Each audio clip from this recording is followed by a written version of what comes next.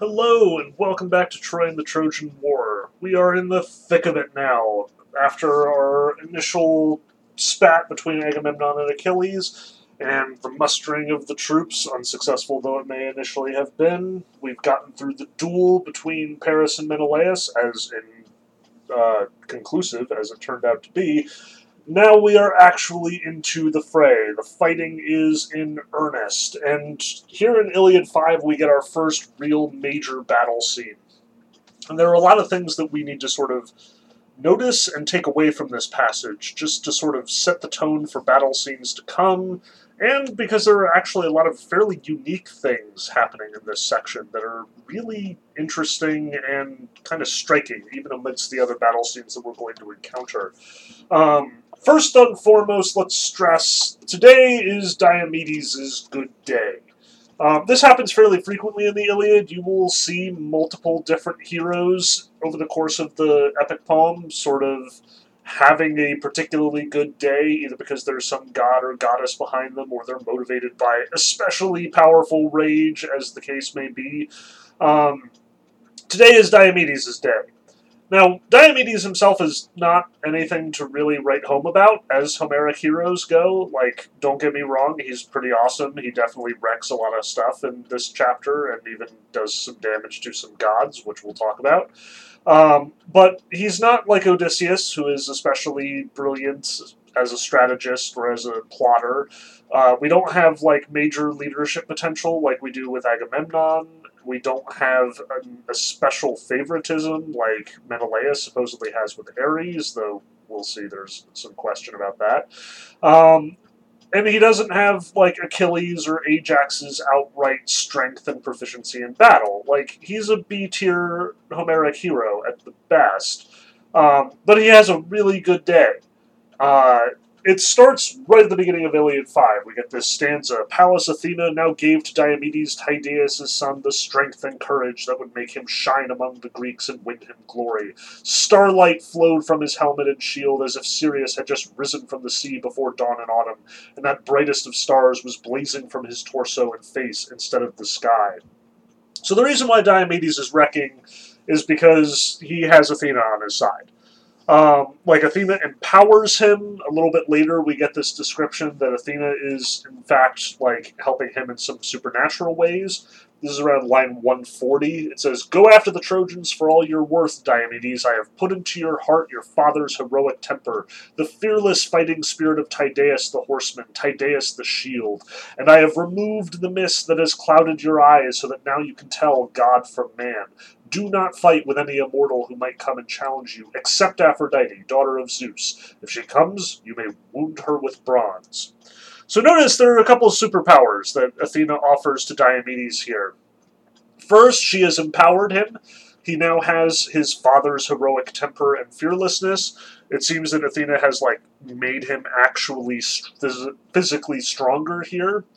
She also very explicitly says that she has removed the mist that clouded your eyes. Apparently, gods and mortals have been fighting on the battlefield pretty closely for a long time now. But most mortals can't see the gods. They are disguised or deceived in some various ways. Now, admittedly, we've seen a couple of occasions where the mortals have recognized the gods. Achilles notices that it's Athena when Athena shows up to, like, convince him not to just kill Agamemnon during their debate. Helen, weirdly enough, recognized Aphrodite when she showed up to coerce her into spending the night with Paris.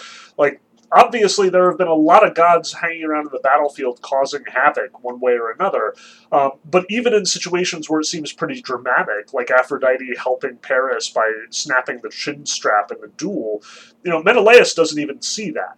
Apparently, it just seems to happen to him. Like, he knows that the gods are responsible. He is angry at Zeus for not helping him get the kill on Paris. But nonetheless, it's not, he doesn't see Aphrodite doing this. He doesn't see Zeus break his sword. All of this is apparently invisible to him, and Homer doesn't even narrate some of this stuff, even though it's fairly heavily implied. Now we understand why. Apparently there is this mist that is covering all the mortals' eyes, which Athena now removes. So Diomedes is going to actually see the battle as it's taking place, gods and mortals both. But notice there is a provision here. You do not attack gods and goddesses. Now that you have this power, now that you can in fact see them and recognize when gods are actually being helpful in combat, it's Diomedes' responsibility and also an important thing for his self-preservation that he not tangle with any of the gods. Except, of course, Aphrodite, because she's a wimp and doesn't belong in a fight, so if she in fact shows up, he can wound her with bronze. Now that's all the instruction that Athena gives, and she's like off to do other stuff. But this starts Diomedes' killing spree. And it is pretty friggin' impressive here. Like, he was already doing some damage before he even gets the mist removed from his eyes. Like, we get a long list of various people killing each other and, lots and lots of casualties to be reported here, most of which are not all that impressive or noteworthy as far as Iliad kills are concerned. The first one that I really want to focus on is when Aeneas and Pandarus team up to try and take Diomedes down. At this point, Pandarus has already shot Diomedes with an arrow, and Pandarus was convinced that this was going to, do it for Diomedes. But Diomedes has his chariot driver help him out, and, they draw the arrow through his shoulder. Yeah, this is kind of grotesque, but worth mentioning. Notice that, we've seen a couple of times, arrows in the Greek world have the barbs on the end, when you imagine the shape of an arrow, how it's, pointed, but it also has, points on the far end, so, when it's embedded in flesh, if you draw it out, it actually wounds you more because it is tearing the flesh as it goes. Notice, though, that this isn't consistent. The arrowheads, like Menelaus' sword and his spears, are made of bronze. So there have been a couple of times already that the doctor who removed the arrow from Menelaus, for example, he just crumples the arrowhead so it's not barbed anymore and then draws it out that way. Here we just get it drawn out completely through the other side of the shoulder, so that's fun. But Diomedes is such a badass at this point, and he's got Athena's divine intervention, so apparently this is not a serious problem. Pandarus, though, is kind of struck by this. Notice what he says to Aeneas around line 201. Aeneas, he looks like Diomedes to me. His shield, his grooved helmet, his horses. I'm not at all sure that he's not a god, but if he is who I think he is, Tydeus' son, he's not fighting like this without some god standing at his side and cloaked in mist. I swear, one of the immortals turned aside an arrow I already shot at him, just as it struck. It wound up hitting him in the right shoulder, clean through his breastplate. I thought I had sent him down to Hades, but I didn't get him. Some god is sure angry. Notice Pandarus is shit, this is not good. Whatever is happening with Diomedes, it's clearly divine intervention, and I want none of it. But, nonetheless, Aeneas manages to convince him to go ahead and, team up together, and this turns out poorly for Pandarus. Pandarus gets very killed by Diomedes a little bit later. So, yeah, probably would have been wiser for Pandarus to actually back off.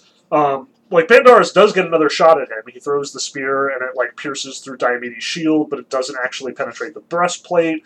And Pandarus gets excited. Got you right through the belly, didn't I? You've done for him. You've handed me the glory. And Diomedes is like, you didn't even come close. But I swear one of you two goes down now and gluts Ares with his blood. And he throws his spear, and it, hits him where the nose joins the eye socket, according to line 311. So, yeah, Pandarus is out. Poor Pandarus.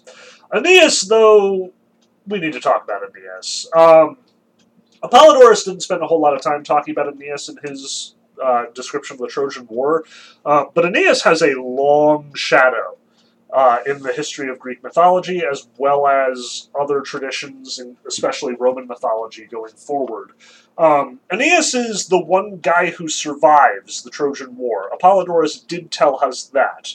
And while we didn't talk about it extensively, because we had plenty of other things to sort of talk about at that point, we should definitely mention that Aeneas' survival of the Trojan War is really important. He not only survives the Trojan War, he is the last son of Priam to survive the Trojan War and to escape with his life, which means he is effectively, at least from the Greeks' perspective and the Romans' perspective, the inheritor of Troy. He is the last scion of Troy. He is the final son, and therefore the person who would inherit all of the Trojan wealth, all of the Trojan posterity, all of the Trojan armor or honor. So he's a big deal.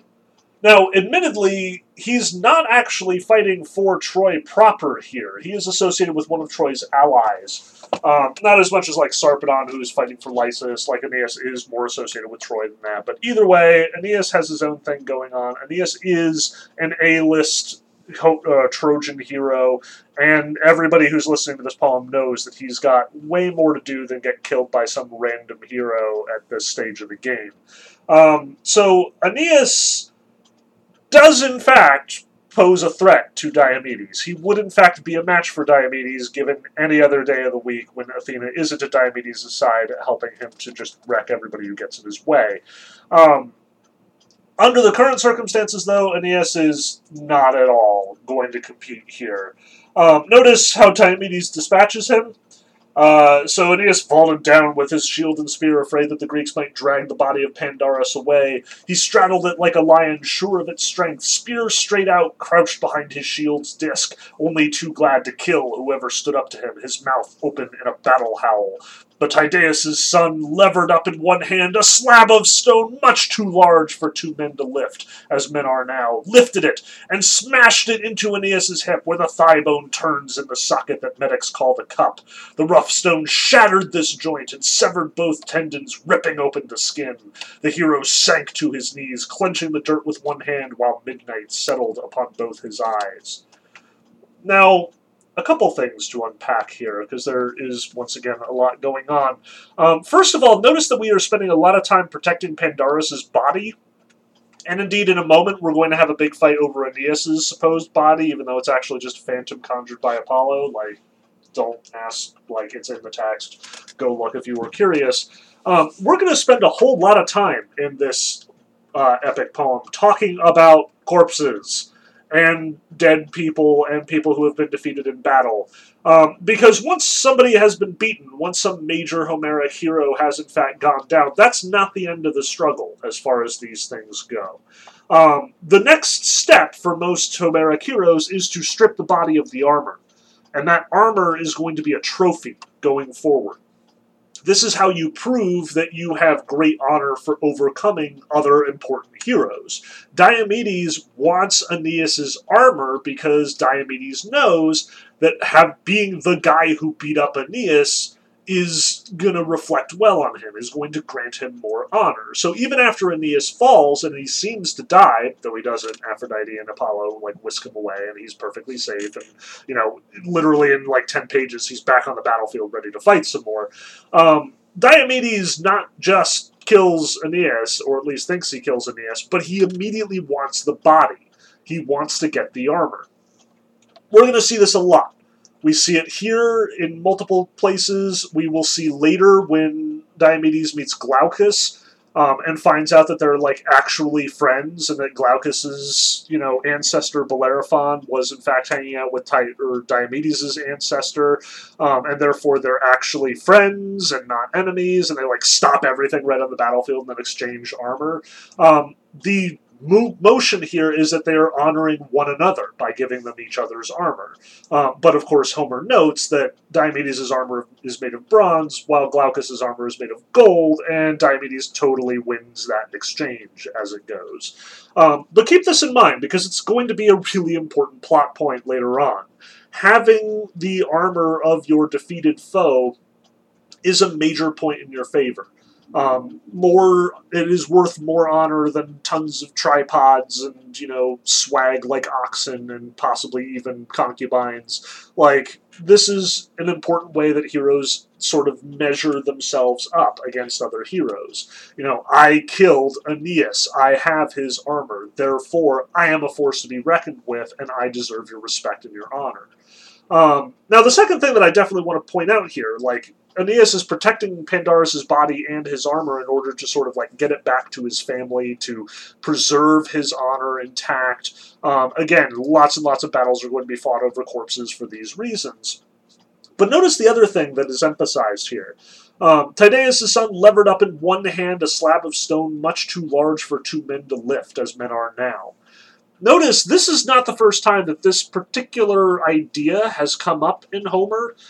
Nestor, way back in Book 1, very much emphasized the same thing, that he used to run around with, like, real heroes, like Heracles and Perithous, heroes from an age even before Achilles and Odysseus and the rest of the Homeric heroes we see here.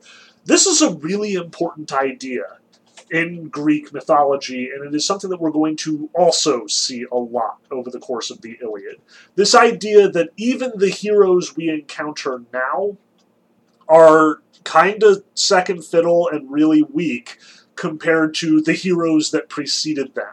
And importantly, as Homer emphasizes it here, these heroes can do things in their time that we could only dream of.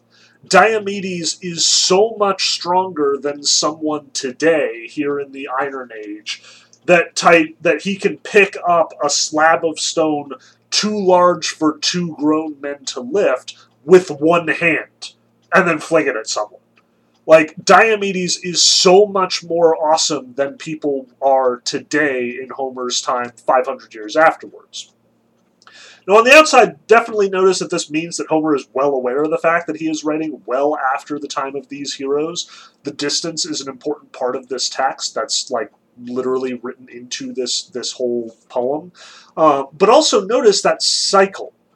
This is kind of out of sync with the way that we in our modern times tend to think. Like, we tend to think that people are getting stronger overall from year to year. We have this fairly robust idea of progress, where, you know, my generation is richer than the generation that came behind me, and the generation that came behind me is richer than the one that came behind them. You know, all of us measuring our progress according to technology and scientific accomplishments and so on and so forth. This is, again, fairly normal for the modern era. Like, ever since the Renaissance, this is kind of an important way that we think of ourselves. But in the medieval world, and in the Greek world especially, this is not the case. Hesiod has this whole passage in I think it's in the Theogony, where he describes the 5 races of human beings, and he emphasizes that each race, starting with the Golden Age, where there were, like, immortal men who were super awesome and super reverent to the gods and did all sorts of good things, you know, they were the greatest humans who ever lived, and they sort of have passed on, and they're gone now. Like, you can still find their spirits, you can encounter them from time to time because they are immortal, but they were way better than we are, and they are gone now. And they have given way to an inferior second silver race, which in turn gave way to a third, even more inferior bronze race, and then that bronze race gave way to an even more inferior heroic age, which gave way to the Iron Age, which Hesiod describes as being us now. And he emphasizes this Iron Age, people are way weaker, way less virtuous, way less tall or strong or important than they were before. Nestor emphasizes this by pointing to the heroic age, saying, I remember when Heracles used to clean up. And, like, we even get little hints of that. It's mentioned in, I think, Book 4, that Heracles at one point sacked Troy all by himself. Like, he had no help. He just showed up, broke down the walls himself, took their stuff, and then went away.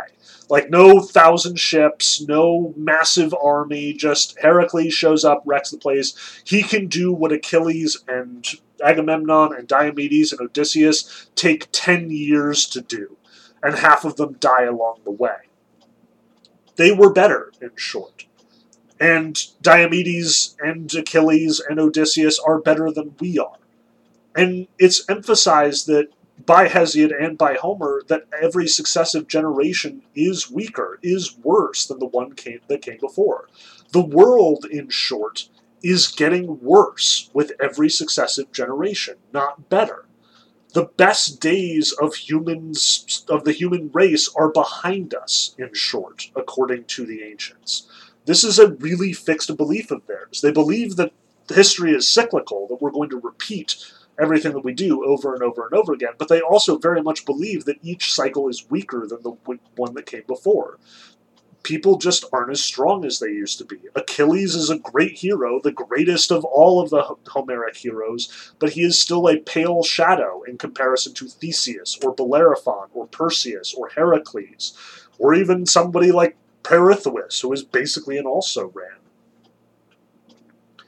This is significant to note because it puts this moment, like this whole Trojan War cycle, in a position between the great myths of old, the stories of Heracles and so on, and the actual history of today, meaning the 8th or 9th century BCE.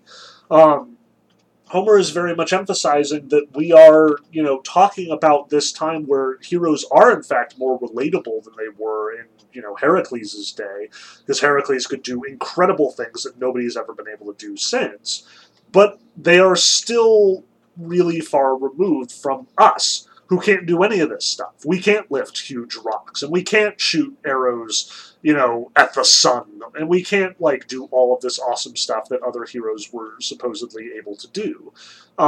So keep that in mind. As much as Achilles is sort of being held up to us as a superhero here, it is a second-generation inferior superhero. This is, not Superman. This is, I'm not going to use an example because there's no way that I'm going to say something and then not be controversial after the fact. Pay attention to the fact that this is this intermediary generation. These are not as heroic as some of the heroes of old, but they are way better than we are, and we ourselves will be way better than our children and our grandchildren and so on and so forth. This is why you respect your elders. This is why old people are venerated like Nestor. This is why experience is as valuable as it is. People who have lived a long time have lived long enough to see that things were better once upon a time. Now, we might ascribe that to nostalgia glasses. The Greeks take it earnestly. This is a reality of their world, as far as they can tell. But, moving on. So, Aeneas is out. He is down. And this is where Aphrodite swoops in to save him. So, notice Aphrodite does in fact come in and rescue him. Her milk-white arms, this is line 340, circled around him, and she enfolded him in her radiant robe to prevent the Greeks from killing him with a spear to the chest. So we have divine intervention. Once again, we have Aphrodite coming in and trying to save one of her favorites. We saw her save Paris earlier. We see her saving Aeneas now. But remember, Diomedes has been briefed about this. He is not supposed to mix it up with any gods and goddesses, but Aphrodite is the exception. So Diomedes remembers this. And he, in fact, charges. Diomedes knew this was a weakling goddess, we are told, around line 357. Not one of those who control human warfare. No Athena, no Enyo here who demolishes cities. And when he caught up to her in the melee, he pounced at her with his spear and, thrusting, nicked her on her delicate wrist, the blade piercing her skin through the ambrosial robe that the Graces themselves had made for her. The cut was just above the palm, and the goddess's immortal blood oozed out, or rather the ichor that flows in the blessed god's veins, who, eating no bread and drinking no wine, and bloodless and therefore deathless as well. The goddess shrieked, and let her son fall, and Phoebus Apollo gathered him up in an indigo cloud to keep the Greeks from killing him with a spear to the chest. Now notice the actual wound here, the injury that Aphrodite receives. This is not impressive. We're talking paper cut level wound here. She is cut across the wrist, just above the palm. So this is, really, really weak. Very much just a flesh wound. We have already seen multiple heroes recover from way worse than this. Menelaus getting shot in the leg with an arrow, Diomedes pulling an arrow out through his shoulder, Aeneas getting his hip smashed by a rock. All of these are way worse, respectively speaking, than Aphrodite getting a little nick across the wrist. But Aphrodite freaks the fuck out.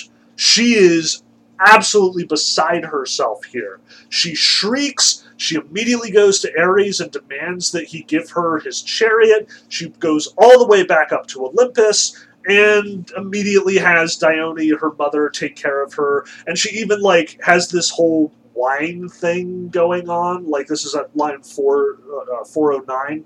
Tydeus' son wounded me, that bully, Diomedes, because I was carrying my son out of range. Aeneas, who is my dearest. The war has gone far beyond Trojans and Greeks. The Greeks are fighting the immortal gods.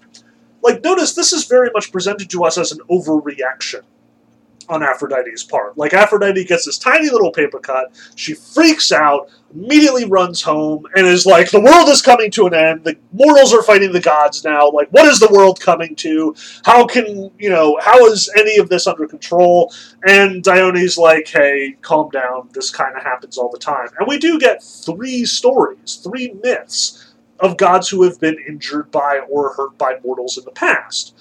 We get the story of Ares, who got, like, stuck in a jar for a week. We get 2 stories of Heracles shooting gods with arrows. Like, even Hades apparently got shot with an arrow when Heracles went down into Hades to pick up Cerberus. Long story, kind of involved, kind of hilarious that Hades got shot along the way. I imagine that Hades is extremely grumpy about this, and he's not necessarily a good sport about such things. But it's very much emphasized here that that's because Aphrodite doesn't have warrior prowess. Like, there are a lot of gods who will totally throw down with the mortals, who can mix it up in battle, who frequently have an incredible effect on the battlefield. We've seen Athena empowers Diomedes, and Diomedes can totally clean house now that he is empowered like this. In a moment, we're going to see Ares team up with Hector, and Hector is going to be unstoppable for a little while. Apollo himself is going to throw down with Diomedes in a moment. This is all normal because these are all very war-capable gods. They can definitely hold their own in combat. But Aphrodite, twice she gets rebuked here. First by Diomedes. When Diomedes stabs her, he yells, "Get out of the war, daughter of Zeus! Don't you have enough to do distracting weak women? Keep meddling in war and you'll learn to shiver when it's even mentioned." Which you could definitely read as potentially insulting to Aphrodite. Like, remember, Aphrodite immediately turned on Helen when Helen started insulting her. You would expect something similar, but Aphrodite is legit scared of Diomedes at that point, so she just turns tail and runs. But after talking to Dione, her mother, Zeus even mentions to her, "Dear child, war isn't your specialty, you know. You just take care of the pleasures of love and leave the fighting to Ares and to Athena."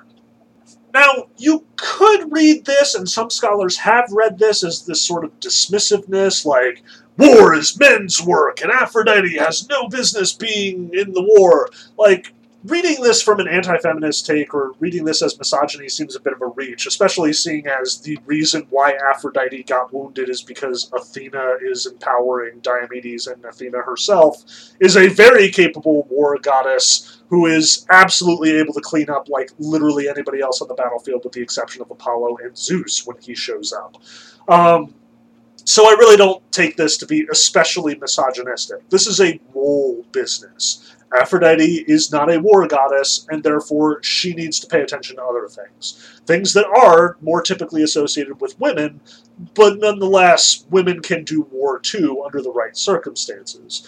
So this is stay in your lane, basically. Aphrodite has no business being on the battlefield. But notice right after this, we see Diomedes very much coming to a stop. This is line 466 or so. While these gods were talking to each other, Diomedes leapt upon Aeneas, even though he knew Apollo's hands were there above him. Great as Apollo was, Diomedes meant to kill the Trojan and strip off his armor. So notice, Diomedes is in the throes of rage here. Like, surprise, rage has come back to haunt us. We don't get the word here, we do get this description 3 times he leapt in homicidal frenzy, which definitely implies the same sort of relationship. Notice that Diomedes is so bloodthirsty at this point, having, driven off Aphrodite, having wounded Aeneas, wanting the honor of the kill on Aeneas for himself. He leaps on the body and he's trying to strip the armor off, but at this point, he can see Apollo. Like, Apollo is right there. And notice how Apollo reacts. 3 times he, meaning Diomedes, leapt in homicidal frenzy. 3 times Apollo flicked his lacquered shield. Like, Diomedes is lunging at Aeneas, full body, like, tackling this body, and each time that he does, Apollo just, like, flicks him. Like, one flick of the fingers, and Diomedes is, like, reeling back to where he started. 3 times Apollo flicked his lacquered shield, but when Diomedes charged a 4th, last time he heard a voice that seemed to come from everywhere at once, and knew it was Apollo's voice saying to him, "Think it over, son of Tydeus, and get back. Don't set your sights on the gods. Gods are to humans what humans are to crawling bugs." Now, I want to emphasize this passage for a couple of reasons. We've stressed, in both of the lectures past, that the humans are very much at the mercy of the gods here. Like, for all of the power that Menelaus has, for all of the advantages Menelaus has over Paris, Menelaus can't get the kill on Paris because gods keep messing with his stuff. His weapons keep breaking. Aphrodite saves Aeneas from, Aphrodite saves Paris from his chin strap and whisks him away. This happens fairly frequently in this text, and we recognize that the gods can, in fact, and do, in fact, have total control over the mortals. Now, here we see the first evidence that this is not the case. Diomedes can, in fact, wound Aphrodite. The gods are not as all-powerful as they seem to be. We get a whole speech about all of these occasions where mortals seem to be pretty capable of taking down the gods. But Apollo is making a very different point here. Don't set your sights on the gods. Gods are to humans what humans are to crawling bugs. And notice that he doesn't expend any effort doing this. Tydeus has to use all his strength to lunge at Aeneas. Apollo just flicks him, and it's easily a match. Apollo does this several times in this epic poem, and you should pay attention anytime that we get this sort of repetition in the poem. This 3 times the mortal does something, 3 times he is rebuffed. It happens surprisingly frequently across the Iliad and the Odyssey, and it is usually a good indication that fate is at work here. And in the Iliad especially, Apollo very much seems to represent the hand of fate. Apollo here is not acting out of some sort of selfish motivation or agenda. He's above it. Like, we've seen Apollo act in a way that is selfish. We've seen, Apollo got slighted because, Chryses' daughter got carried off by the Greeks. Chryses appeals to Apollo, and Apollo sends death and plague onto the Greeks. That's quasi-personal here. But even then, we don't get these sorts of speeches that we get from the other gods and goddesses. Like, we don't have, Hera saying, all of the work that I've done to destroy the Trojans, you'd really ruin that over this peace? Like, Apollo doesn't get a, this is my actual agenda monologue here. He just shows up, is apparently protecting Aeneas for no apparent reason, except because Aphrodite has gone away. And now that Diomedes is trying to kill Aeneas, Apollo is very much just standing in his way, unstoppably, unbreakably, and telling him, dude, go find somebody else to fight. You are way beneath me, and you're starting to tick me off. You do not mess with Apollo, in short. Apollo is not here for a grudge match, and nobody has an agenda against Apollo for that matter. Like, even when Athena starts asking Zeus to mess with gods, it's not Apollo she targets, it's Ares. Because she and Ares have history. Apollo doesn't seem to have an agenda, he is just a force of fate here.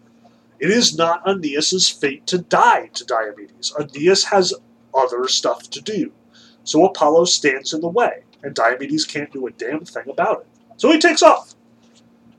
Now, a little while later, the Trojans manage to rally.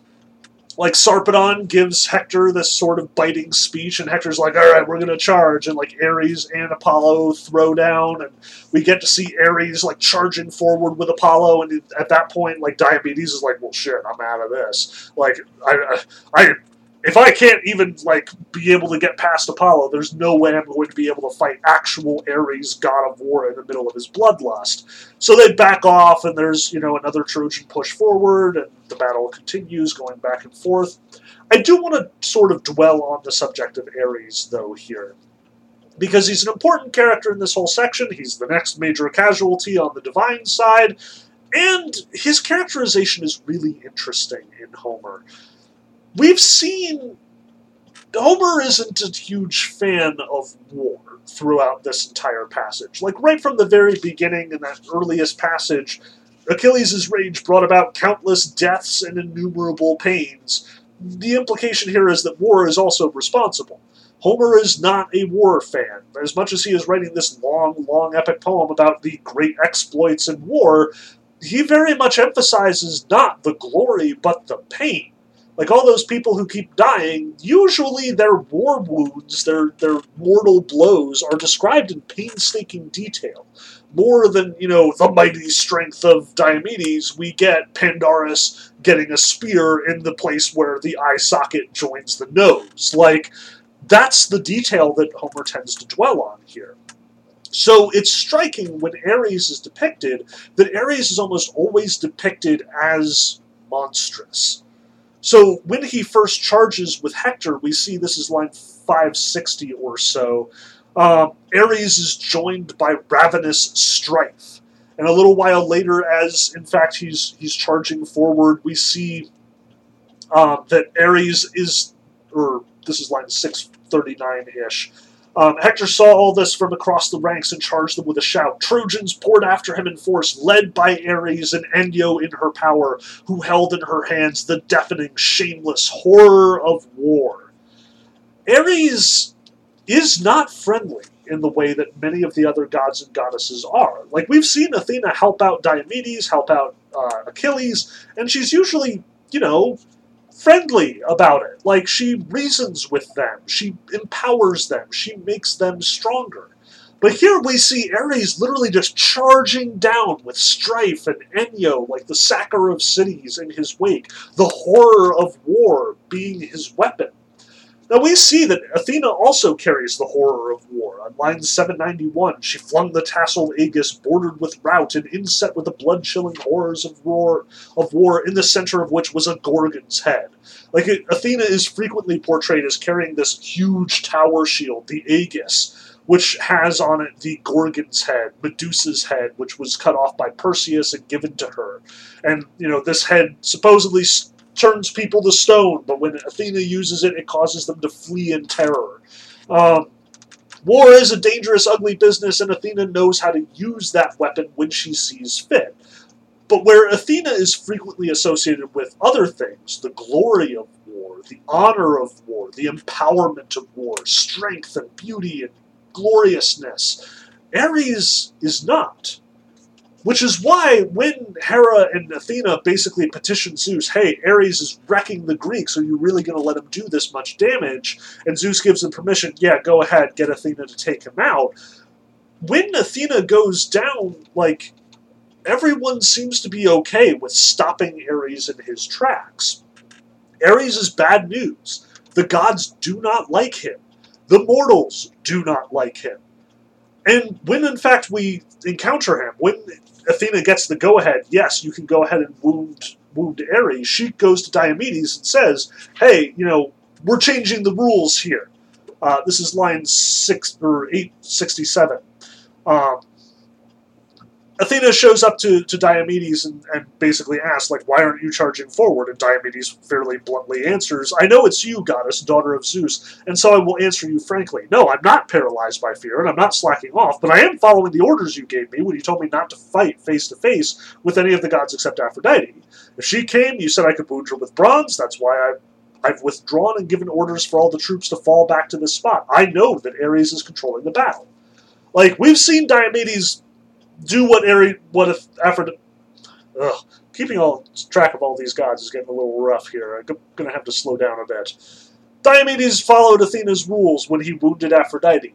Diomedes forgot about Athena's rules when he started charging Apollo, but Apollo very forcefully reminded him of those rules. And then when when Ares starts charging at Diomedes like a bat out of hell, Diomedes is like, right, not fighting Ares, let's back up and let this transpire and stay out of the way of this huge, dangerous god. So Athena asks him, like, hey, what are you doing? And he's like, I was just following the rules. I didn't want to tangle with Ares. And Athena responds, Diomedes, son of Tydeus, I do love you. You don't have to fear Ares or any other of the immortals. Look who is here beside you. Drive your horses directly at Ares, and when you're at range, strike. Don't be in awe of Ares. He's nothing but a shifty lout. He promised Hera and me he would fight against Troy and help the Greeks. Now he's turned Trojan and abandoned us. This is another fairly striking moment here in our understanding of who Ares is. According to Athena, Ares used to be Team Greek and is now definitely Team Troy, for no apparent reason. And this is fairly typical of Ares in the myths surrounding the tradition as well. Ares is not to be trusted. He is kind of the worst parts of war, if Athena is the best parts of war. If Athena represents strategy and skill in arms and strength and glory, Ares is all about the bloodlust, the desire for the kill, just the rage, uncontrollable and destructive. He craves death and destruction, and he travels with death and destruction in his wake. And Athena knows this, and Athena opposes this. And frequently, when Athena or Ares happens to be in a war, the other god will show up just to mess with the other person. Like, this is fairly typical in other myths that involve warfare. So the fact that Athena is fighting against Ares is significant. Like, this is typical. But at the same time, notice how much she disdains him. He's nothing but a shifty lout. He betrayed Hera and I. He is untrustworthy. He is rotten to the core. He is even more unpredictable and mean and cruel than all of the other gods that we've interacted with so far. And when we in fact see him, when Homer describes him as Diomedes charges forward, notice it's even worse. So Pallas Athena handled the reins and whip and drove the horses directly at Ares, who at that moment was stripping the armor from a warrior named Periphas, a huge man, Aetolia's finest and his father's glory. Ares was busy removing the dead man's armor and getting smeared with blood. Athena put on Hades' helmet so Ares couldn't see her, but Ares did see Diomedes, and when he did, he dropped Periphas to lie in his own gore and headed straight for the hero. Notice the imagery here. Ares is stripping the armor from a fallen soldier, like hunched over in the blood and gore, covered with it. And we get this image of Ares as though he's some kind of vulture or something, which is especially weird. Like we just talked about just a little while ago about how important it is to the heroes to, be able to claim the armor from fallen soldiers so as to indicate that, they overcame them in battle and therefore are worthy of respect and honor. Diomedes wants Aeneas' armor to prove that he overcame Diomedes, or that Diomedes could overcome Aeneas, and, he's going to have this armor on his mantelpiece to brag to everyone who comes by, hey, I'm the guy who took out Aeneas. But Ares wants to claim the armor from this random dude, Periphas? What does Ares need with the armor? He's the frigging god of war. He doesn't need, to, brag to people, yeah, I killed this wimpy little human because he sucks and I'm awesome. That's totally not sensible. Ares is just taking stuff because he's taking stuff. And we don't even see that Ares killed Periphas. Notice, this is the first time that Periphas is brought up. If Ares did in fact kill Periphas, he would in fact have claim to the armor, weird as it would be for a god to try and claim mortal armor, but we don't even get that. He could just be, a vulture, sitting around in the blood and gore, stripping armor from bodies to kind of present himself as stronger than he is. And he's the god of war. He should be above this, right? Now notice, Ares can't see Athena. Athena is disguised with Hades' helmet. But he immediately goes for Diomedes because, again, that bloodlust, that desire for destruction. As soon as they were in range of each other, Ares leaned out over his horses' backs and thrust, frantic for a kill. Ares doesn't even want the honor so much, he just wants to kill Diomedes because he likes killing. Athena's hand deflected the spear in midair and sent it sailing harmlessly over Diomedes' chariot, and when Diomedes thrust next, she drove his spear home to the pit of Ares' belly where the kilt piece covered it. The spearhead sliced right through to the flesh, and when Diomedes pulled it out, Ares yelled so loud you would have thought 10,000 warriors had shouted at once, and the sound reverberated in the guts of Greeks and Trojans as if Diomedes had struck not a god in armor, but a bronze gong 9 miles high. So With Athena's help, Diomedes wounds Ares. And much like Aphrodite, Ares overreacts. Now, this is a legit wound. This is not just like a tiny little cut across the wrist, like was the case with Aphrodite. He gets the spear right in the gut. Like Diomedes rams it right through the gut, and Athena rams it home. He is seriously wounded. This is the sort of wound that would, in fact, kill a human being. But we are not dealing with a human being, we are dealing with a god here. So Ares rushes off. He quickly scaled the heights of Olympus, sat down sulking behind Cronian Zeus, showed him the immortal blood oozing from his wound, and whined these winged words. "Father Zeus, doesn't it infuriate you to see this violence? We gods get the worst of it from each other whenever we try to help out men. Why did you have to give birth to that madwoman, your marauding daughter, who is always breaking the rules? All the rest of us gods, everyone on Olympus, listen to you, but she can say or do whatever she wants. You even urge her on, your grey-eyed girl.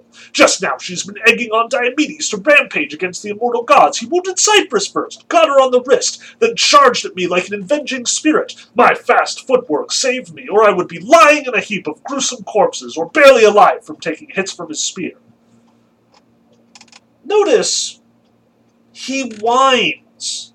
Like the god of war, glutting on blood, stealing the armor from kills that may or may not have been his own. This guy who's been laying waste to the Greek forces left and right. He gets one wound, and he's like, "This is disgusting. This is offensive. Why do we let the mortals do this?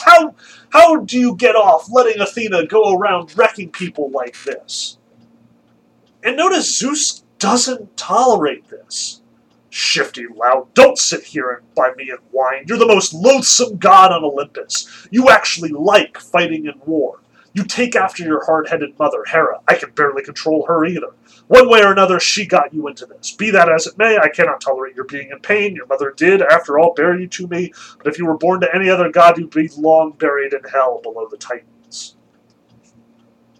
Notice, Zeus doesn't like Ares. Nobody likes Ares. He is just a shifty lout. He whines and complains. He overreacts to being wounded when he is causing incredible destruction on the battlefield himself. He is totally unaware of his own hypocrisy, and he just is annoying and frustrating and obnoxious, and you just want to punch him. But notice that line, "You actually like fighting in war." This is the second time we've heard that in this text. The first time was actually Agamemnon. Way back at line 187 in Book 1, when Agamemnon is insulting Achilles in response to Achilles questioning his choices and saying that he didn't need to be in the war, Agamemnon says the same thing. You actually like fighting in war. This is a bad thing. This is an insult. It's an insult to Achilles, it's an insult to Ares, and it is an insult that links Ares and Achilles. Achilles may be less than awesome because he is associated with Ares, and Ares' destructive tendencies, this bloodlust for bloodlust's sake, this uncontrollable rage that causes nothing but destruction, harm, and pain. Ares isn't a good god. He isn't someone you can trust, and he isn't someone who you want to be on the same side as. Ares is trouble, and just trouble. And if Ares is the god of war, then that probably means that Homer's telling us that war, likewise, is nothing but destructive, painful, awful, destructive without reason or cause.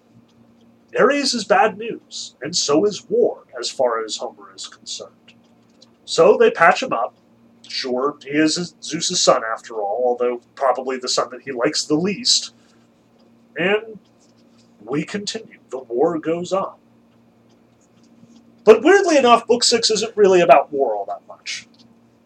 Book 6 is one of the most fascinating sections in the entirety of the Iliad. It's probably my favorite passage in the entire Iliad.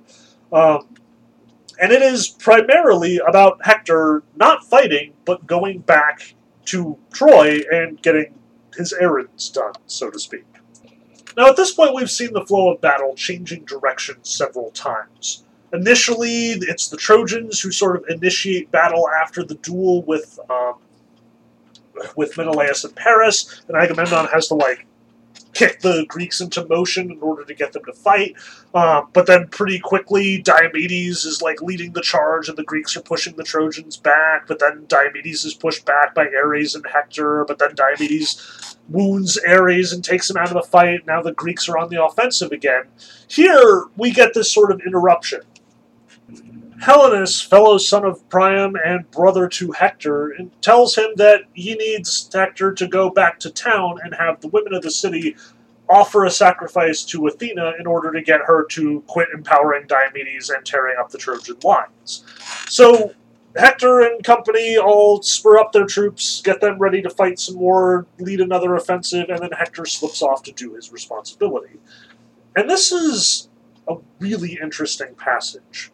In part because it shows us what Troy looks like behind the lines of the battle, and it shows us a lot about Hector and the other people that he is very close to, but it also shows us a side of this war that we haven't really seen yet, namely what things were supposed to look like when there wasn't a war going on. Remember, the Greeks are all sitting on the beach, they're all encamped there. This is not normal for them. They have no wives, they have no homes, they have nothing except years and years of just habitating in this encampment. But for the Trojans, Troy is right there.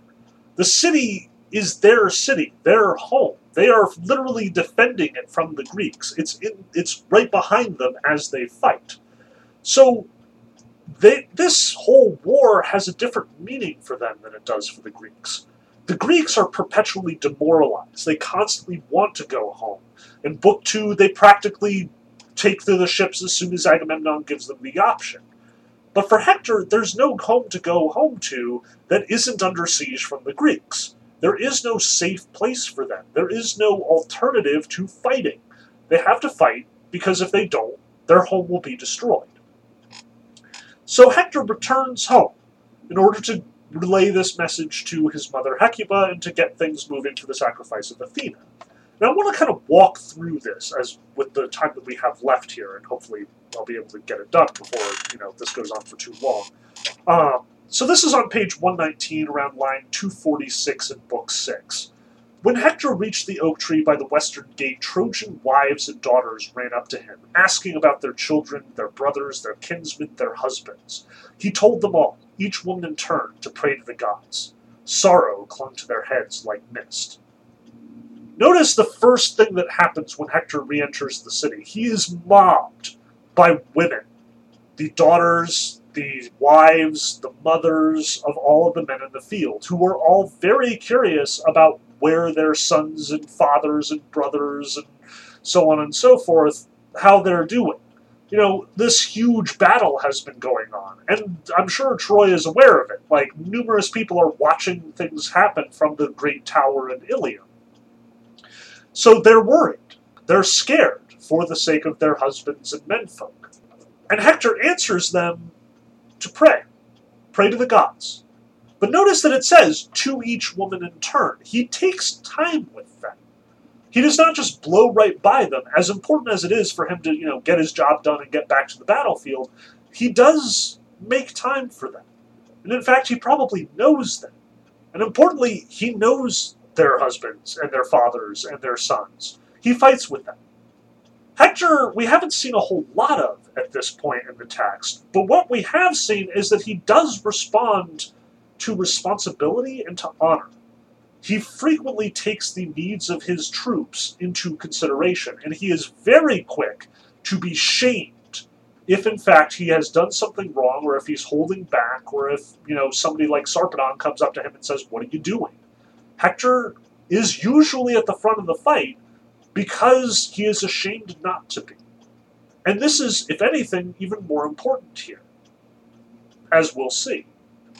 But it's also significant that Hector has a relationship with these people. He is ashamed in front of his men because he cares about them, because he respects them, and because he cares about what they think of him. Even when he's criticizing Paris back in Book 3, he emphasizes, you are a joke to the enemy, and everyone on our side says that you're the worst. Because to Hector, that's a huge problem. That's something that he cares about deeply, and he can't understand why Paris doesn't. Why Paris seems indifferent to the opinion of his comrades. So Hector takes time to talk to the women. He values their opinions and their questions too. Then he comes to Priam's palace, and we get a description of the palace as well. A beautiful building made of polished stone with a central courtyard flanked by porticos, upon which opened 50 adjoining rooms where Priam's sons slept with their wives. Across the court, a suite of 12 more bedrooms housed his modest daughters and their husbands. It was here that Hector's mother met him, a gracious woman with Laodicea, her most beautiful daughter in tow. Hecuba took his hands in hers and said, "Hector, my son, why have you left the war and come here? Are those abominable Greeks wearing you down in the fighting outside, and does your heart lead you to our Acropolis to stretch your hands upward to Zeus? But stay here while I get you some honey-sweet wine, so you can pour a libation to Father Zeus first and the other immortals, then enjoy some yourself, if you will drink. Wine greatly bolsters a weary man's spirits, and you are weary from defending your kinsmen." Notice two things about this. First, notice that the palace is gorgeous. Homer spends some time dwelling on it. It's huge. It's this huge courtyard bordering 50 adjoining rooms where all of Priam's sons and daughters are sleeping. All of this is extremely lavish, denotes extreme wealth, and is gorgeous to boot. It would be a real shame if something happened to it, in short. Homer is emphasizing that Troy has great beauty. As much as everyone is fighting over it, as much as Hera is hell-bent on seeing this place destroyed, as much as the Greeks are eager to sack it and destroy it, Homer emphasizes this is a good place. It is a beautiful place. It is a place worth protecting and preserving. And then when Hecuba confronts Hector, notice she goes full mom on him. Hector is right here from the battle. Hecuba is like, "Hey, you look tired. Why don't you sit down, have some wine, take a load off. Wine will help you bolster your spirits." She's immediately trying to take care of him. So there's a relationship there as well.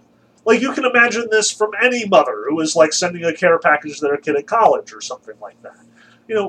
There is a sort of obvious maternal instinct on display here with Hecuba.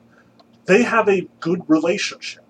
Hector cares about Hecuba, and Hecuba cares about Hector.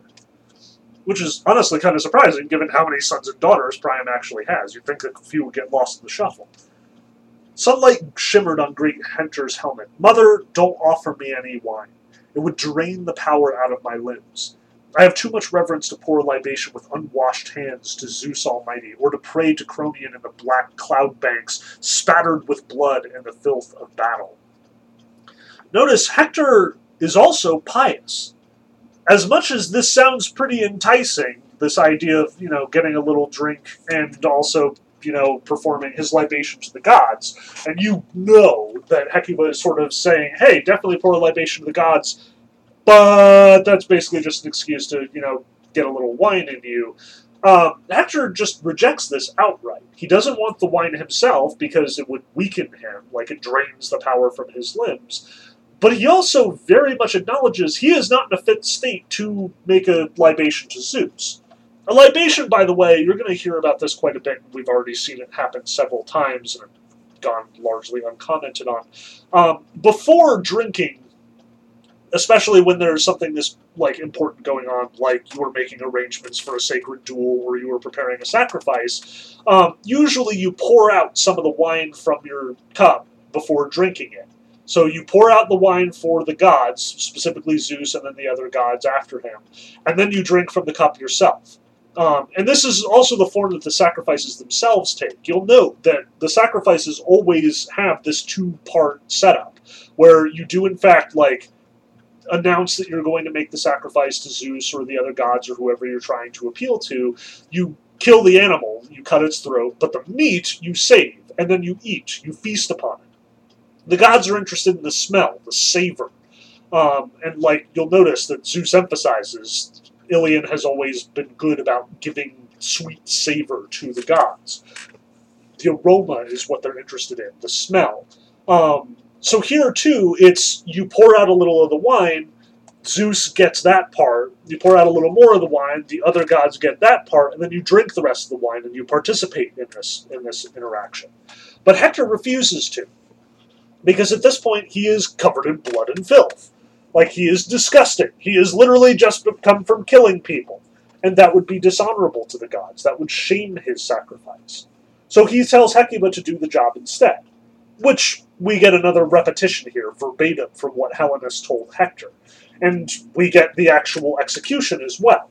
Hector instructs Hecuba, take the finest robe that you have and a bunch of unblemished heifers, go sacrifice them all to Athena, and beg that she leave us alone and stop empowering Diomedes. And that's what she does. She gets the finest robe she has, she gets all the sacrifices together, the priest utters all the words, and importantly, in our third major sacrifice scene here, we get another one of those devastating lines, but Pallas Athena denied her prayer. We are 1 for 3 on successful sacrifices at this point. Apollo did in fact stop the plague, but Zeus did not stop the war, and Athena isn't going to stop Diomedes for the sake of Hector, Hecuba, and the sacrifice of Troy. So once again, as much as Hector is being especially pious here, and he's emphasizing to the rest of his family to do the same, it does not fly. Athena is too mad to accept sacrifices from the Trojans at this point. Now next, Hector goes to Paris, and we get another Hector-Paris interaction here, which is especially interesting after the one that we saw in Part 3, when Hector was lambasting Paris for cowardly evading his responsibilities when he challenged the Greeks to a duel. While they prayed to great Zeus's daughter, Hector came to Paris's beautiful house, which he had built himself with the aid of the best craftsmen in all wide Troy. Sleeping quarters, a hall, and a central courtyard near to Priam's and Hector's on the city's high rock. Hector entered, Zeus's light upon him. A spear 16 feet long cradled in his hand, the bronze point gleaming in the ferrule gold. He found Paris in the bedroom, busy with his weapons, fondling his curved bow, his fine shield and breastplate.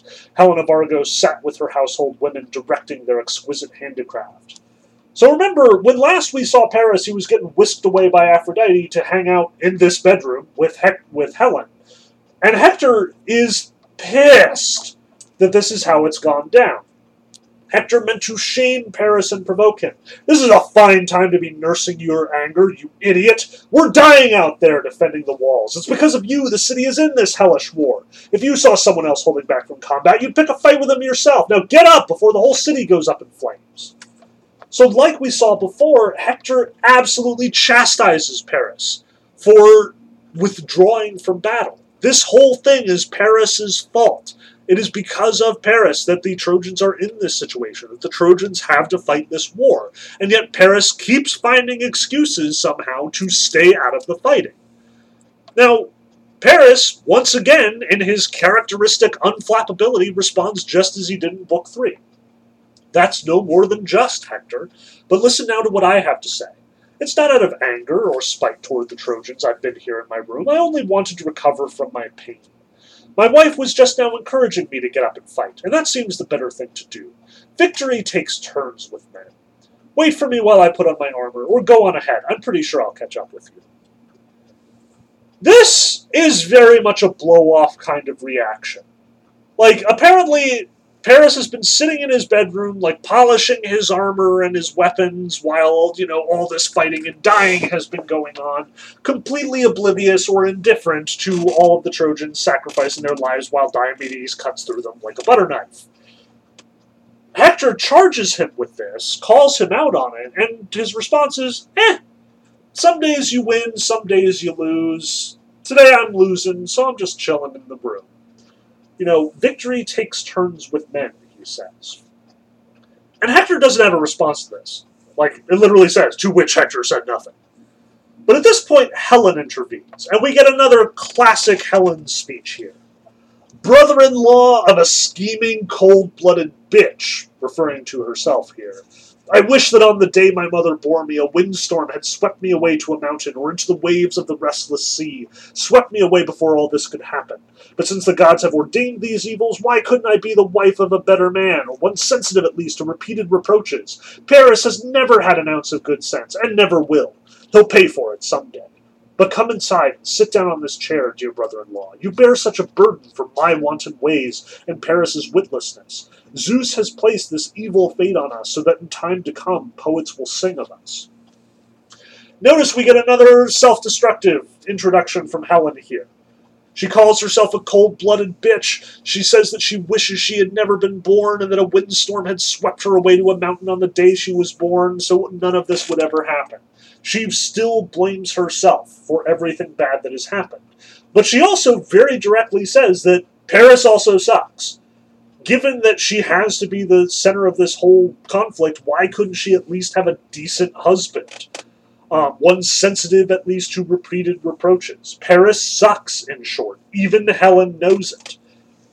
And based on this and her resistance to Aphrodite sort of sweeping her off to Paris, we get a pretty clear view that Paris isn't even respected by Helen at this point. This is not, tragic romance, Romeo and Juliet at the center of this huge epic conflict. No, Helen doesn't want to be here. Paris is just blindly causing all of this havoc and misery. He is more culpable than Helen, not as culpable or less culpable. He is the primary person responsible for this. But as much as he is guilty, again, we should definitely also emphasize that the gods are also responsible. Priam told us this, and we have seen plenty of evidence ourselves. He doesn't seem to notice. He doesn't seem to care.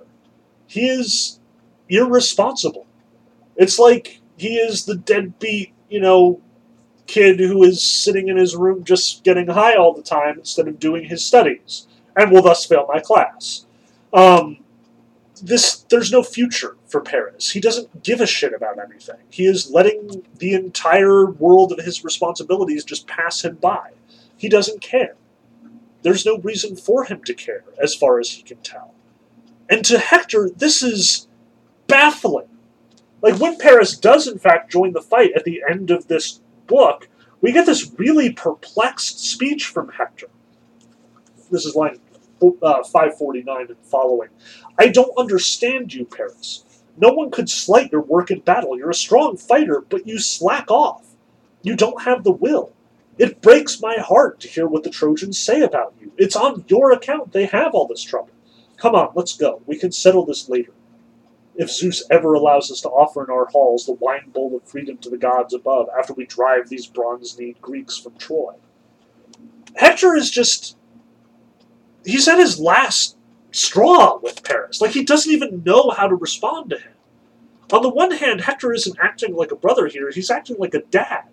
He's trying to sort of motivate Paris, to sort of get Paris to recognize what he has done to all of the people that Hector cares about. Paris is screwing over his own father here, his own mother, his family, his friends, his city, his country. All of the soldiers are fighting for him, and he's blowing it all off in his room with Helen and his toys. This is totally unfathomable to Hector, and he doesn't know how to fix this. To Helen, she just hates him, just resents him, top to bottom. But if you are trying to figure out why Hector cares so much about this, why Hector keeps insisting that it upsets him that the Trojans are speaking poorly about Paris, take a look at the next passage when Hector meets Andromache, and you'll see what is actually motivating Hector here. So Hector leaves. He leaves Helen, he leaves Paris. He is super chill to Helen, though, I should mention. Don't ask me to sit, Helen, he says. Even though you love me, you will never persuade me. My heart is out there with our fighting men. Like, he also, like Priam, treats Helen like a human being. Not like a sex object, not like a thing of beauty, not like this horrible thing that has happened to the city. He cares about her. He recognizes that Helen may even love him. He tells her to get Paris moving, but he's got to go. I'm going to my house now, he says, to see my family, my wife and my boy. I don't know whether I'll ever be back to see them again, or if the gods will destroy me at the hands of the Greeks. And he does. He goes. He looks for Andromache at his house. Andromache is his wife. And he can't find her. She's not there. When we find her, we discover that she's actually on the Tower of Ilion. She's watching the battle. Which, we have seen a woman do this before. This is where Helen and Priam were sort of talking over, like, that's Agamemnon, that's Odysseus, that's Diomedes, etc., etc. But this is, once again, a little unusual. When, in fact, Andromache catches up with him, you'll notice she's really upset. And we get this long speech from her, which has a lot going on in it. Possessed is what you are, Hector, she says. Your courage is going to kill you, and you have no feeling left for your little boy or for me, the luckless woman who will soon be your widow. It won't be long before the whole Greek army swarms and kills you. And when they do, it will be better for me to sink into the earth. Notice that Andromache leads with despair. She doesn't believe that Hector is going to survive this war. She thinks that it is just a matter of time until he dies. Your courage is going to kill you, and you have no feeling left for your little boy or for me. When I lose you, Hector, she goes on, there will be nothing left. No one to turn to, only pain. My father and mother are dead. Achilles killed my father when he destroyed our city, Thebes, with its high gates, but had too much respect to despoil his body. He burned it instead with all his armor and heaped up a barrow. And the spirit women came down from the mountains, daughters of the storm god, and planted elm trees around it. I had 7 brothers once in that great house. All 7 went down to Hades on a single day, cut down by Achilles in one blinding sprint through their shambling cattle and silver sheep. Mother, who was queen in the forests of Placos, he took back as prisoner, with all her possessions, then released her for a fortune in ransom. She died in our house, shot by Artemis's arrows. Notice Andromache has history with Achilles. Like, it's weird to think of this, because Achilles has been out of this entire epic for the last, 5 books. Like, we haven't talked about him since book 1. But notice that Andromache, her entire family, is dead because of Achilles. Achilles straight up killed her father, presumably in war, killed all 7 of her brothers at a run, and captured and ransomed her mother for a fortune that presumably bankrupted the family, and she died shortly afterward. Andromache has had her life destroyed by Achilles. And she stresses to Hector, you are my father, you are my mother, you are my brother and my blossoming husband. Hector is all that she has left. Hector is literally everything to her. Like, this is ancient Greece. Women do not have economic power or security here. They are completely dependent on the men in their life for protection, for economic sustenance, for survival, essentially. If Hector dies, she has no one to go back to. No family to take care of her, no brothers who could take her under their wing, no one who could potentially marry her off to somebody else. She will be destitute and homeless if Hector dies. Like, fortunately, Priam's a decent guy, so presumably Priam will take care of him, but that assumes that Priam's around, which is kind of a big question, seeing as she's convinced that Ilion is going to fall. So Hector is everything to her. She can't afford to lose him, in short, and she reproaches him for continuing to stay in battle because he's all she's got. If he dies, she's done. Show some pity, she says, and stay here by the tower. Don't make your child an orphan, your wife a widow. Station your men here by the fig tree where the city is weakest because the wall can be scaled. 3 times their elite have tried an attack here, rallying around Ajax or glorious Idomeneus or Atreus' sons or mighty Diomedes, whether someone in on the prophecy told them or they are driven here by something in their heart. Notice, though, that as much as Andromache is absolutely heartbroken, absolutely dreading the possibility of Hector's death and appealing to him on an emotional level, you are heartless for leaving your wife and son to be just orphans and destitute in your absence if you die. Her next appeal is a really clever one. She appeals to his sense of strategy. Stay here, by the weakness in the wall. The Greeks have repeatedly tried to get over the wall this way. You could station yourself and your men here and better protect the city this way. In short, Andromache knows she's not going to win an argument with Hector based on emotion alone. She has to appeal to his strategy. And this tells us something about their relationship. Andromache was standing on the walls, watching the battle transpire, standing on the tower to see as Hector was fighting. She advises him according to strategic purposes. She's got a head for this. She's smart. She's capable. She's a good strategist in her own right. She can definitely outthink Hector in certain ways. She is a very good wife to him. She's a match for him. She is his equal. Which is something we haven't seen thus far. Like, we had that whole conversation about women as objects, Briseis and Chryseis getting passed around, Hera is just second fiddle to Zeus, so on and so forth. Andromache is different. Andromache is an equal to Hector. She is presented here as though she has every bit as much depth and intelligence and emotional intelligence. She cares about Hector. She cares about her son. She is well aware of her ugly position, and if anything, Homer is stressing to us, she is sympathetic because women's positions suck in this world. Homer is well aware that Andromache, because of the way that the Greek society is organized, is screwed without a man. As much as this is misogyny, as much as the culture that Homer is describing is misogynistic, Homer suggests that, pretty honestly, that this really sucks for women, and we should be aware and attentive to that. But notice Hector's reply here. Yes, Andromache, I worry about all this myself, but my shame before the Trojans and their wives with their long robes trailing would be too terrible if I hung back from battle like a coward, and my heart won't let me. I have learned to be one of the best, to fight in Troy's first ranks, defending my father's honor and my own. Deep in my heart I know too well there will come a day when holy Ilium will perish, and Priam and the people under Priam's ash spear.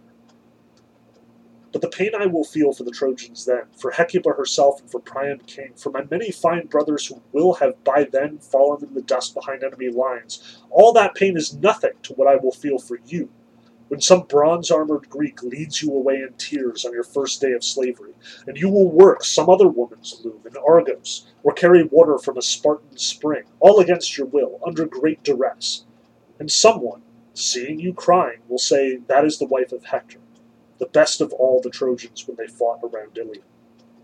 Someday someone will say that, renewing your pain at having lost such a man to fight off the day of your enslavement. But may I be dead, and the earth heaped up above me before I hear your cry as you are dragged away. Hector reveals his motivation to us in this speech, why he is so passionate about defending Troy, why he is always at the front of the battle, why he is so frustrated and annoyed with Paris because Paris keeps shirking his responsibility. Hector knows he is all that stands between the Greeks and Troy. He is their best soldier, their best general, and their only hope. He is more than just the only person that Andromache is relying on. The whole city is dependent on him. And on the one hand, he recognizes he would be ashamed before all of those soldiers who are giving their lives, before all of the troops who are standing on the front lines, all the women with their long robes trailing who are hoping to see their menfolk come home. They depend on Hector being there, protecting them, fighting in that first line of defense. But notice, too, that he's got another motivation here. He agrees with Andromache. He also despairs. He believes he is going to die. But importantly, he also believes there will come a day when holy Ilion will perish, and Priam and the people under Priam's ash spear. The city is doomed, in short. Hector knows that it is a desperate fight that they are engaged in, and it's one they're going to lose. It's just a matter of time. and it breaks his heart. It destroys him inside to know that this beautiful city with the beautiful palace will one day lie in ruins. That his beloved father Priam and his beloved mother Hecuba will both be dead or captured. But even more than all of that knowledge, that gnawing, horrible despair, that suspicion that all of this is going to be destroyed, all of that pales in comparison to, as he says, expecting what will happen when you get carried off. When Andromache, his wife, is carried off by the Greeks along with their son. He says he expects that one day they will say to her, "You were the wife of the greatest of the Trojan soldiers." But as he emphasizes, "May I be dead, and the earth heaped up above me before I hear your cry as you were dragged away." If that's where we're going here, if it is inevitable that Hector will fail and that the city will collapse, be sacked and destroyed, Hector doesn't want to be there for it. Hector wants to die. He wants to go down in the first line of defense. He would much rather have that than to be there fighting in the middle of the city as it burns, be bound and gagged and captured just so he can watch his wife and his child be carried away by Greek slavers. "May I be dead," he says. "I don't want to see it. I don't want to be here for it. I would rather die than watch my city fall and watch my wife be carried away." With these words, resplendent Hector reached for his child, who shrank back, screaming, into his nurse's bosom, terrified of his father's bronze-encased face and the horsehair plume he saw nodding down from the helmet's crest. This forced a laugh from his father and mother, and Hector removed the helmet from his head and set it on the ground all shimmering with light. Then he kissed his dear son and swung him up gently, and said a prayer to Zeus and the other immortals. "Zeus and all gods, grant that this my son become, as I am, foremost among Trojans, brave and strong, and ruling Ilion with might. And may men say he is far better than his father when he returns from war, bearing bloody spoils, having killed his man. And may his mother rejoice." Hector reaches down to take his son. Now we've been told his name. Hector apparently calls his son Scamandrius, but everybody else calls him Astyanax, the lord of the city, for Hector alone could save Ilion now. Everyone calls him this in this kind of affectionate way. They know that Hector is their only hope, so they call Astyanax the lord of the city, as though, since he is lord of Hector's feelings, of Hector's heart, therefore he rules Hector, and Hector is the only hope. He is, in fact, in charge, even more than Priam is. So Hector reaches down for his son, his baby boy. And the kid screams. He doesn't recognize his father, because Hector is wearing the helmet, the big bronze shining helmet with the big horsehair plume. So Hector and Andromache laugh, and Hector takes off his helmet, and he picks up his son, tosses him in the air, swung him up gently, and he prays. "I hope that he grows up to be greater than I am. I hope that he becomes a great king in Troy. That he embarrasses his father with his exploits. He always gets his man. He makes his mother rejoice." But notice, Hector was literally just saying a moment ago that none of this could ever happen. He knows in his heart that Troy will fall, that he will die, and that Astyanax will never grow up to be a great warrior. On the one hand, Hector is in despair. On the other, he has this incredibly fragile hope. For a moment, he forgets that all of this is bound to happen, that everyone is doomed. He just loves his son. And this moment is so powerful because Homer can see just so clearly this family dynamic here. Everything that he describes here is something that you could see today. The kid not recognizing his dad and getting frightened, and the parents lovingly taking care of him, holding them to their chest, swinging him up in the air. This is just dad stuff. Hector's not the great warrior protecting Iliad. He's just a father who cares about his son and who cares about his wife and who is trying desperately to hold this thing together for as long as he can so maybe his boy can grow up and become a great man himself. But we know what happens to Astyanax. Apollodorus told us. It's probably something you missed because you didn't know who Astyanax was, and you didn't think that it was terribly important, and there was a lot of other stuff to keep track of. But Astyanax, when the Greeks take over the city, when they do in fact kill Hector and later take over Troy, and they lead Andromache away, and she is actually captured and taken as a slave by Neoptolemus, Achilles' own son, Astyanax is carried to the walls of Troy and thrown off. He plummets to his death. He's never going to grow up. He's never going to be a great warrior. He's never going to be the man who honors his mother and whose mother rejoices in him. The Greeks know they can't let him survive because he will inevitably avenge his father. So they kill him outright. And on some level, Hector knows this, and on some level, Andromache knows this. But they hope anyway. They pray, let him grow big and strong.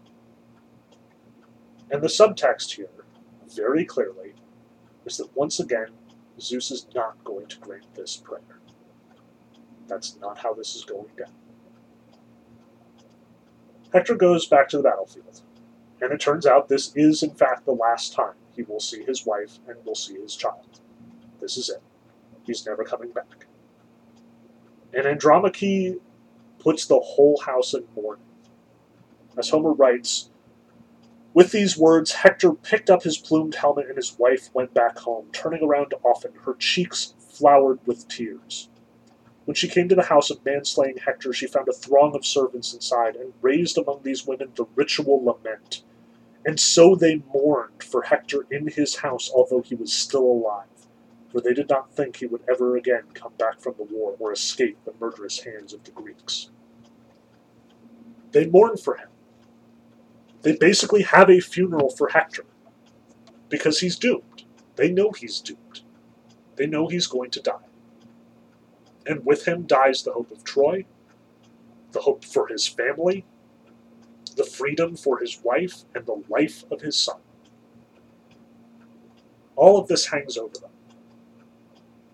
And all Hector really wants is to just be a dad. This is the real cost of the war. And this is why Hector is fighting. He is protecting something. Achilles and Agamemnon are all here to talk about honor, and, they've got their own agendas, and they're here for glory and riches and all sorts of things.